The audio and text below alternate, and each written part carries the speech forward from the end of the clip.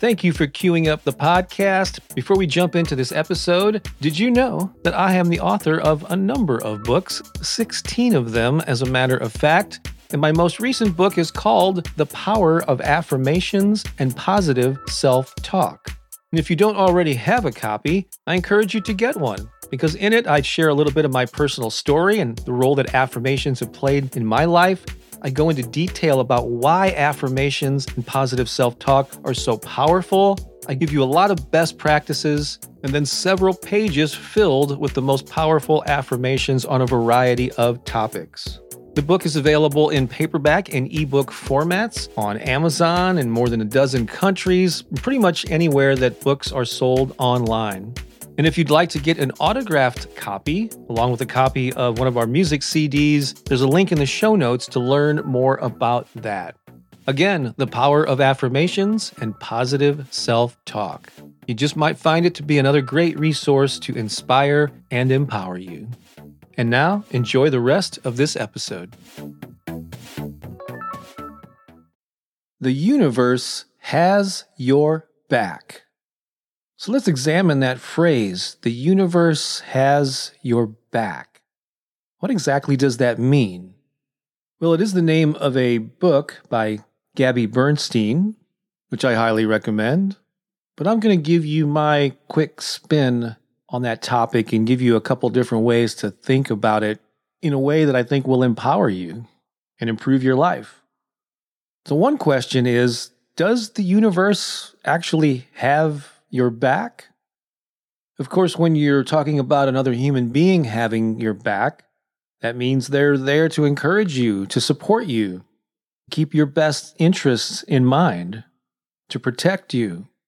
So if we were to apply that human definition to the universe, does that mean the universe, the infinite intelligence, nature, God, whatever you want to call it, has your back? Many people are convinced that the universe indeed has your back. But what if, just what if, the universe was more neutral? What if the universe just supplied every human being with the tools that they needed to live a fulfilling life, and then left it up to each individual to decide how to use those tools and the things they were given? Then that would mean it's up to you how to truly approach your life, how to live it, how to decide who you are and what you stand for. But before I get too far off track, let me run another idea by you. I'm sure you're familiar with the phrase visualization, where you picture in your mind something that you want to envision. And if you've ever used meditation or visualization to maybe calm down and relax, especially if you're dealing with a stressful situation, you very well might have closed your eyes and picture yourself in a forest or on a beach or on a mountaintop. Some people call that going to your happy place.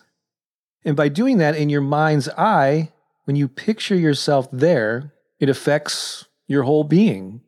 Your body relaxes. Your mind is soothed. You calm down. And it's a great tool. It's a great technique to help you to reach that state.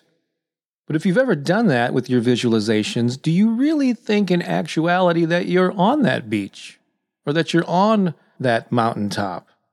Maybe you do, but most likely you don't.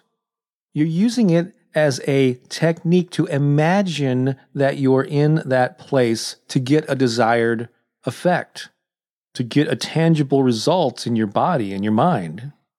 So if you have doubts that the universe truly has your back, or maybe if you're just not sure one way or the other, then think of that term in this way, as a tool, as a technique to get you to a certain desired state. I'm sure you're familiar with the term conspiracy theories, and this is where some entity, the government, a corporation, is out to manipulate the public. And it's often a conspiracy to keep people in place or to make things more profitable, etc. Well, years ago, I heard this term reverse conspiracy theory that I thought was just wonderful, totally ties into what we're discussing here. What if, instead of a conspiracy theory to keep you confined and obedient, what if there was a conspiracy theory to help you thrive? What if there was some entity that was adding things to your life that would create opportunities, was setting you up for success, allowing you to meet the right people at the right time, to come up with the perfect idea at the right time?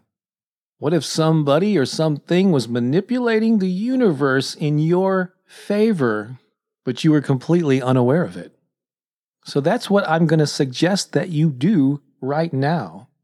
Whether you believe it to be a bona fide fact or not, just imagine in your mind that this reverse conspiracy really exists, that the universe truly has your back and is setting into motion a series of events and circumstances and people that are all designed to benefit you.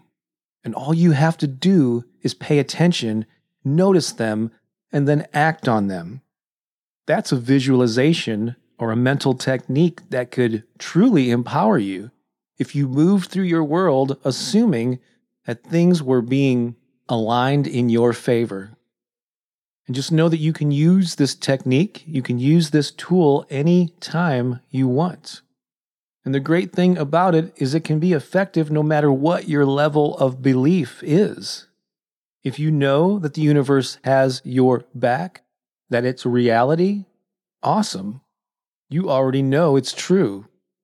But if you're not sure, or you even doubt it, then use it in the way that I suggested, as a technique to envision the world in a way that is going to serve you and serve humanity in a much more powerful way.